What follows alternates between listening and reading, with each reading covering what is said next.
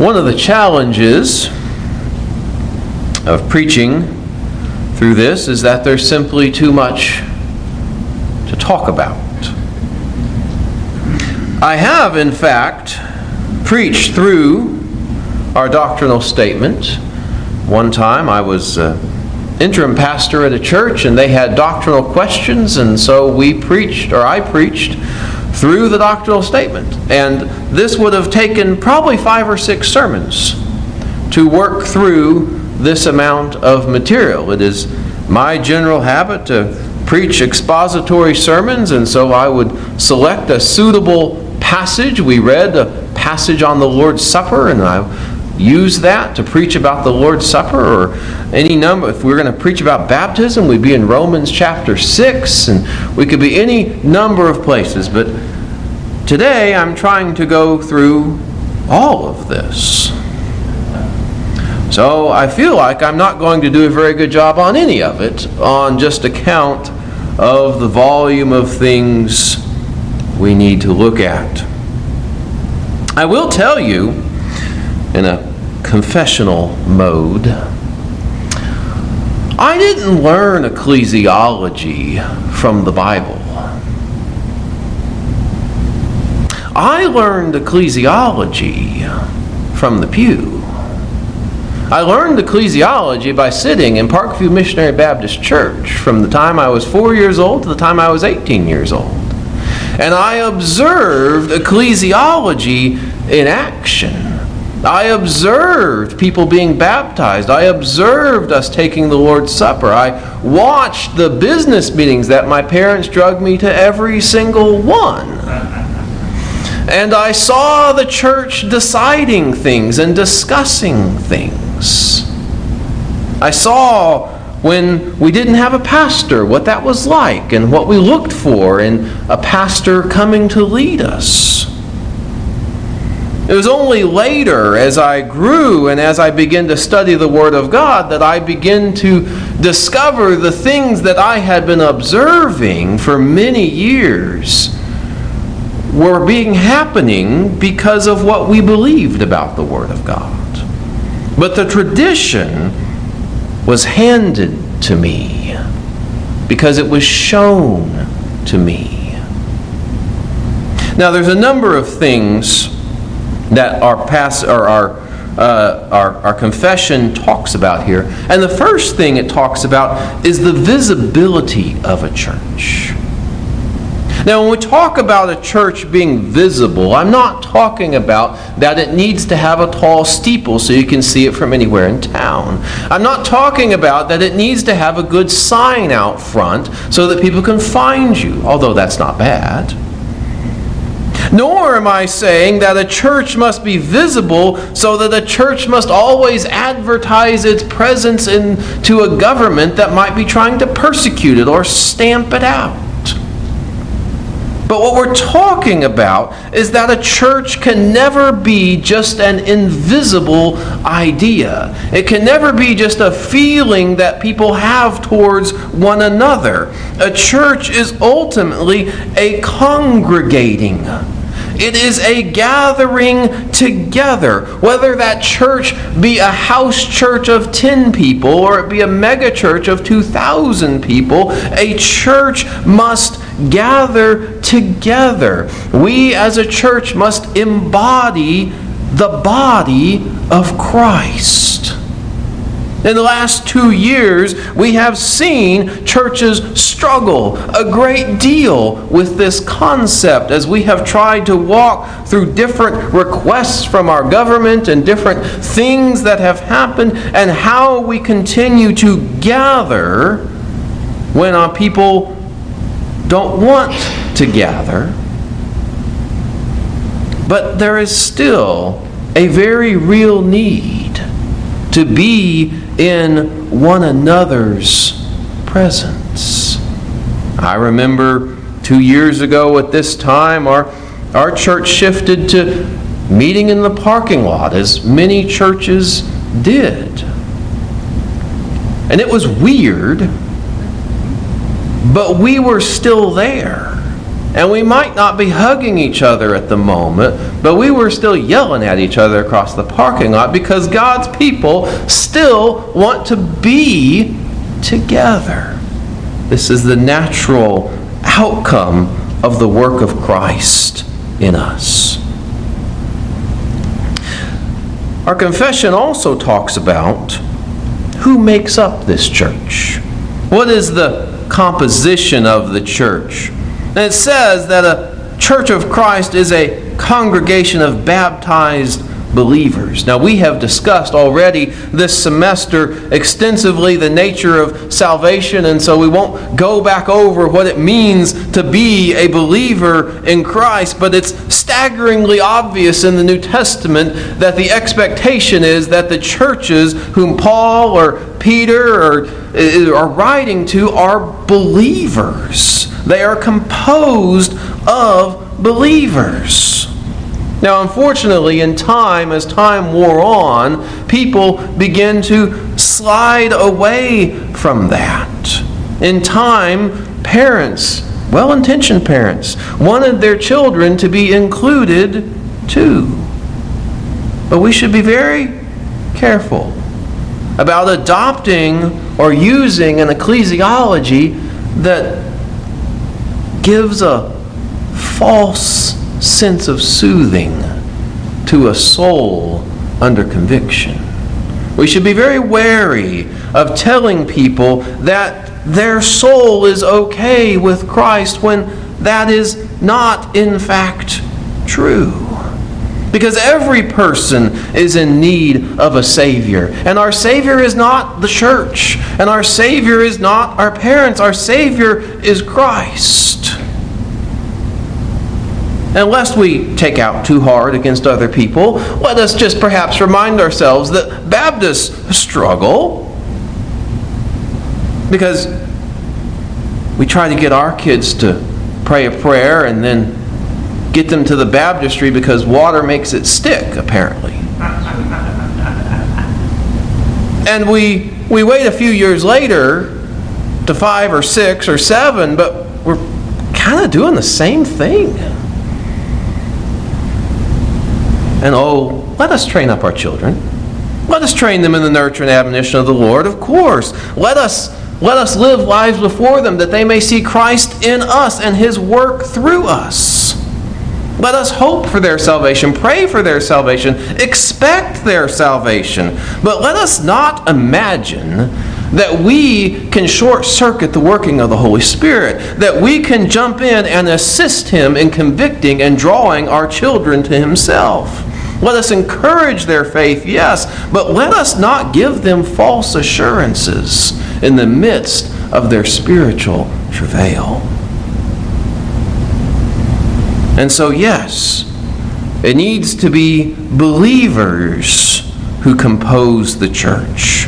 And not just believers, but baptized believers.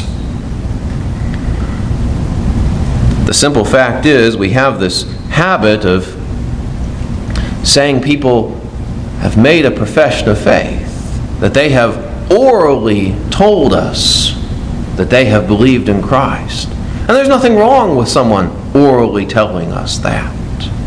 But the biblical profession of faith is a little bit more than talking. The biblical profession of faith is, in fact, the waters of baptism. It is there that we show forth our faith. It is when we go into the waters. As Romans chapter 6 says, "Therefore we were buried with Him by baptism into death, in order that just as Christ was raised from the dead by the glory of the Father, so we too may walk in newness of life. For if we have been united with Him in the likeness of His death, we will certainly also be in the likeness of His resurrection." You see, our baptism is a symbol of faith in Christ's death and resurrection. And because part of its value is symbolic, it must have some kind of connection with what it symbolizes. It should show forth in some meaningful way the thing that it points to, and therefore that is why we say it must be immersion in water of a believer, because it shows forth our connection, our union with Christ's death and Christ's resurrection. And as we identify with Christ's death and resurrection, we show that we have, in fact, died to our sin. It is our hope for now, and it's our hope for the future as we hope for the resurrection that is yet to come. And so, a church is composed of those who have shown forth their faith. And take note that we baptize into the name of the Father and the Son and the Holy Spirit. Why do we do that? Well, Jesus told us to, which is always a great reason to do something. If you're going to name Him as Lord, well, that should mean something. But we baptize in the name of the Father and the Son and the Holy Spirit because our understanding of God matters. That God is a Trinity is not just some random theological idea we talk about in class. It is who God is. And that is who we have put our faith in. And if we have put our faith in anybody but the Trinitarian God revealed in God's Word, well, our faith is misplaced. So the church consists of baptized believers. But then, section 13 goes on and begins to talk about the organization of the church. What the church does. And one thing I note is that the church is governed by Christ's laws. Christ alone is the authority in the church. His word is our law. As He said in the Great Commission, that we teach them to observe everything I have commanded you. Or as the apostles will go on many, many times, and I note in the biblical references for this, the last one is all the epistles. What does it mean to follow the law of Christ?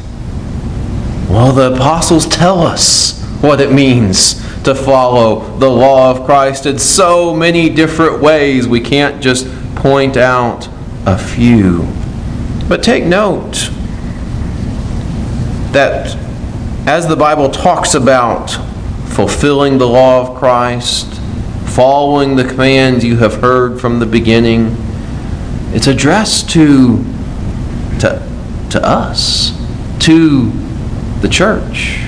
Over and over again, the responsibility for following the law of Christ, for recognizing His authority, is a responsibility to the whole church. It's not just the pastor or the deacons or the elders or anyone else in a place of leadership, but it is the church as a whole that is responsible to Christ for following His commands. This is part of why we practice congregationalism. Every member is responsible to Christ for what happens in that church. And we recognize that through the way we structure our church. We also take note, the next phrase, we're exercising the gifts, rights, and privileges invested in them by His Word. Now, this, of course, by referencing gifts, we're talking about the work of the Holy Spirit. The gifts that He provides for us as Paul tells us in 1 Corinthians 14 that we are zealous for spiritual gifts to seek to excel in building up the church. God gifts the church. The Spirit gifts the church. He distributes His gifts as He wills so that we might fulfill the ministry that God has given to us. We have rights.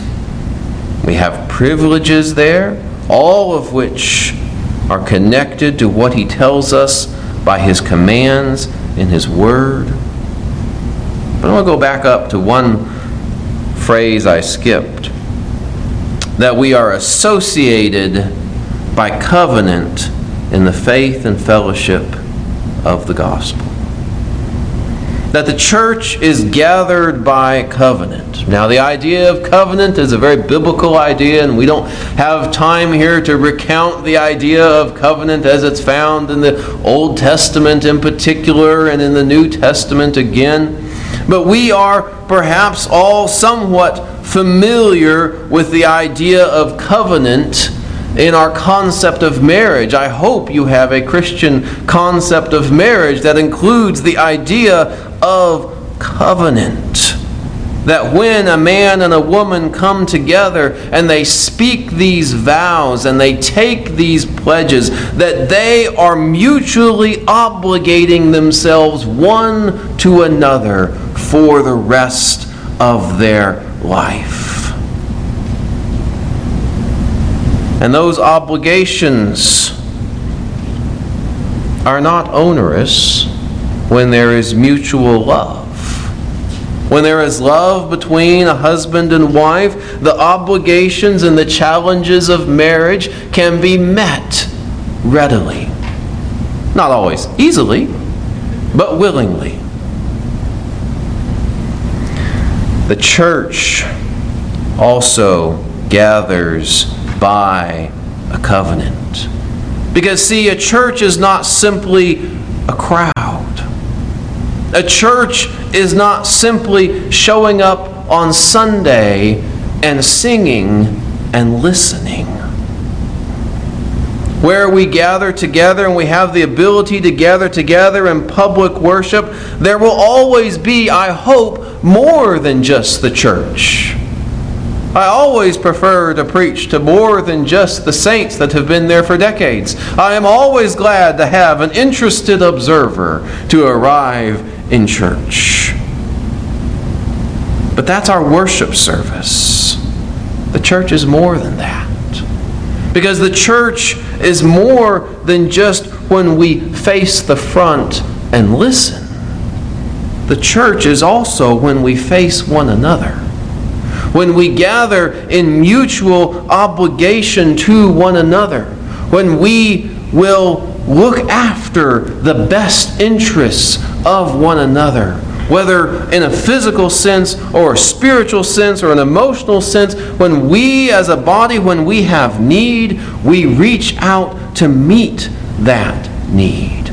We look to one another's welfare because we are in covenant together. The idea of covenant also reminds us that the church is a continuing entity. A church is fundamentally different than a chapel service or a conference or any number of other kinds of gatherings where believers in Christ might gather together and they might do good and blessed and spiritual things, but they are not a church because they are not trying to be in a relationship of ongoing faithfulness to one another. You can go to many great and wonderful conferences. You can learn a lot. But you still need someone who can hold you to account, who can pour into your life. I was observing a conversation a few days ago, and someone was talking about when he asks young men who they look up to, they always name this famous preacher or that famous preacher, and his question was where's your discipler? Where's the person that you sat with face to face and they poured life into you. And I've had many such wonderful people. I had Brian Mead. He was my pastor when I surrendered to preach. He spent several years pouring life into me. Dr. Ron Mitchell, he was my Bible college professor. 3 years he poured life into me. Dr. Philip Bryan, here at the seminary, taught me and spoke with me many, many times. Dr. Malcolm Yarnell, my doctoral advisor. Dr. Philip Atterbury, who's been my boss for 13 years. And he's a little bit more than just my boss.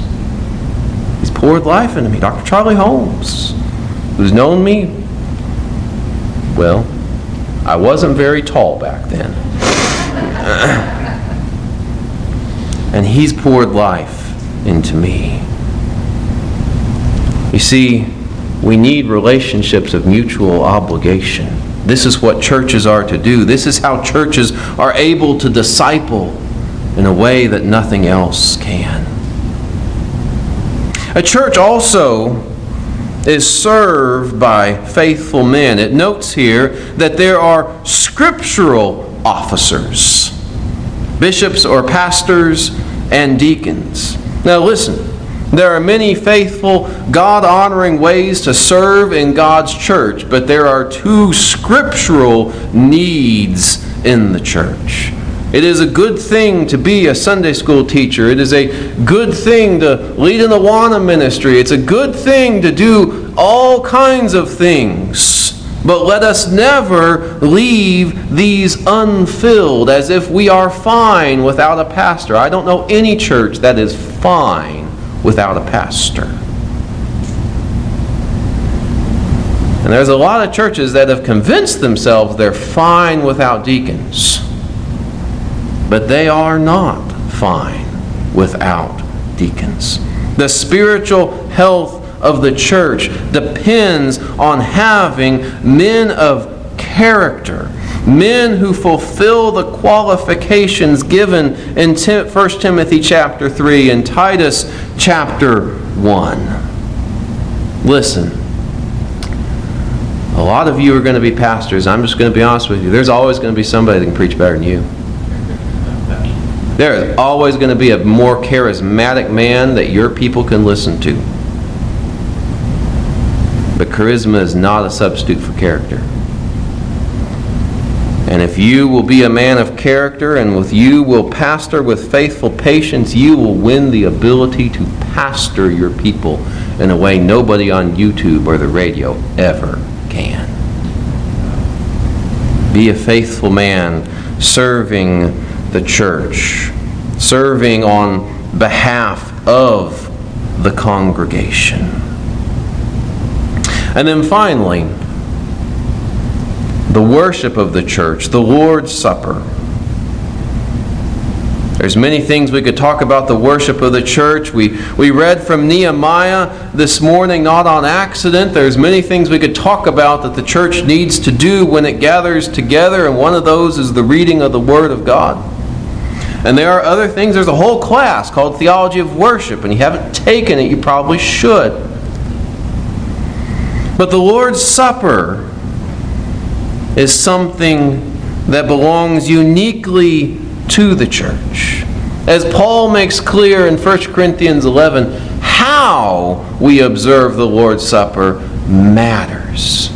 It is not a matter of indifference that we can just do any time we find it convenient or congenial or interesting. It's not something we can just do anywhere we want to do. It is something that we do when we, as the congregation, the Church of Christ, when we gather together. When we gather together at the Lord's table, we are a family of God gathering together at the feast He has laid for us. You'll notice that down in front of me there is a table. It looks an awful lot like a communion table. It is not, in fact, a communion table. It might have been used as one at various times because this particular room has sometimes been used by churches to gather here. We have allowed that to happen. But the seminary, I can assure you, has never had a communion service here in chapel. Because we are not a church. And we're not going to pretend that we are. Rather, a church is the one to which the Lord's Supper belongs, in which the members of that church, you see, the Lord's Supper is not for everyone. The Lord's Supper is only for those who have a share in Christ's death, who have been united to Christ's death and resurrection. How do we know that? Well, we know that through their baptism. That's how we know. And we do it to remind ourselves of the sacrifice of Christ. It is a reminder of our sin that pushes us to introspection. For so often we are able to carry on through the world feeling good about ourselves and how good things we are doing for God. And we need a reminder from time to time that everything we do depends on the grace of God. And it is His sacrifice for us that truly matters. It is a visual depiction of God's graciousness to us. I think it's important to notice in 1 Corinthians 11 that Paul doesn't say you have to be worthy to take the Lord's Supper, because no one is ever worthy to take the Lord's Supper. He talks about the way we take the Lord's Supper in an unworthy manner, and he's serious about it. It is a serious thing to come to the Lord's table. And coming in an inappropriate manner, he says, has real consequences for people. But it's a reminder that even though we are unworthy in ourselves, His grace can still come to us. One thing I notice, sometimes we as Baptists, because we assert, I think with good biblical reason, that it is a memorial, that it is a reminder, it is a remembrance of Christ.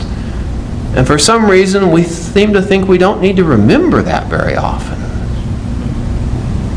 And I don't know why we think that we shouldn't remember Christ's sacrifice for us on a regular basis, that maybe once a quarter or once a year would be enough to remind ourselves of that.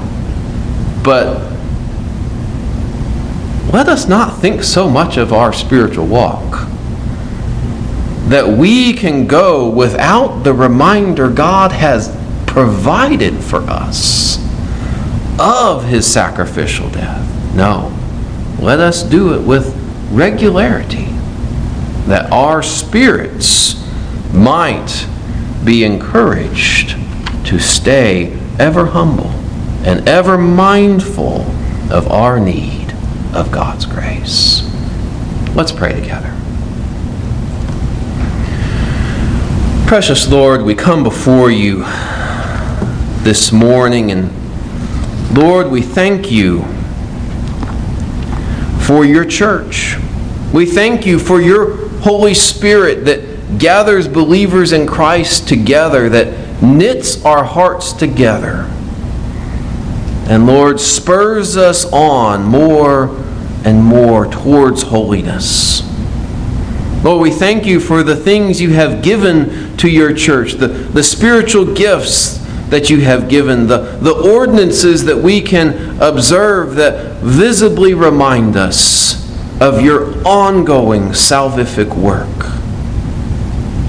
Lord, we thank you for the pastors and the deacons that you have given to your churches. And Lord, I pray for those here who are pastors or who are going to be pastors. Lord, that they would be faithful men of character who serve you for all the years that you give them. Lord, we thank you that you are a God who does not leave us alone. But Lord, you compel us into the love and fellowship of your people for our good. We pray these things in the name of our Lord and our Savior, Jesus Christ. Amen.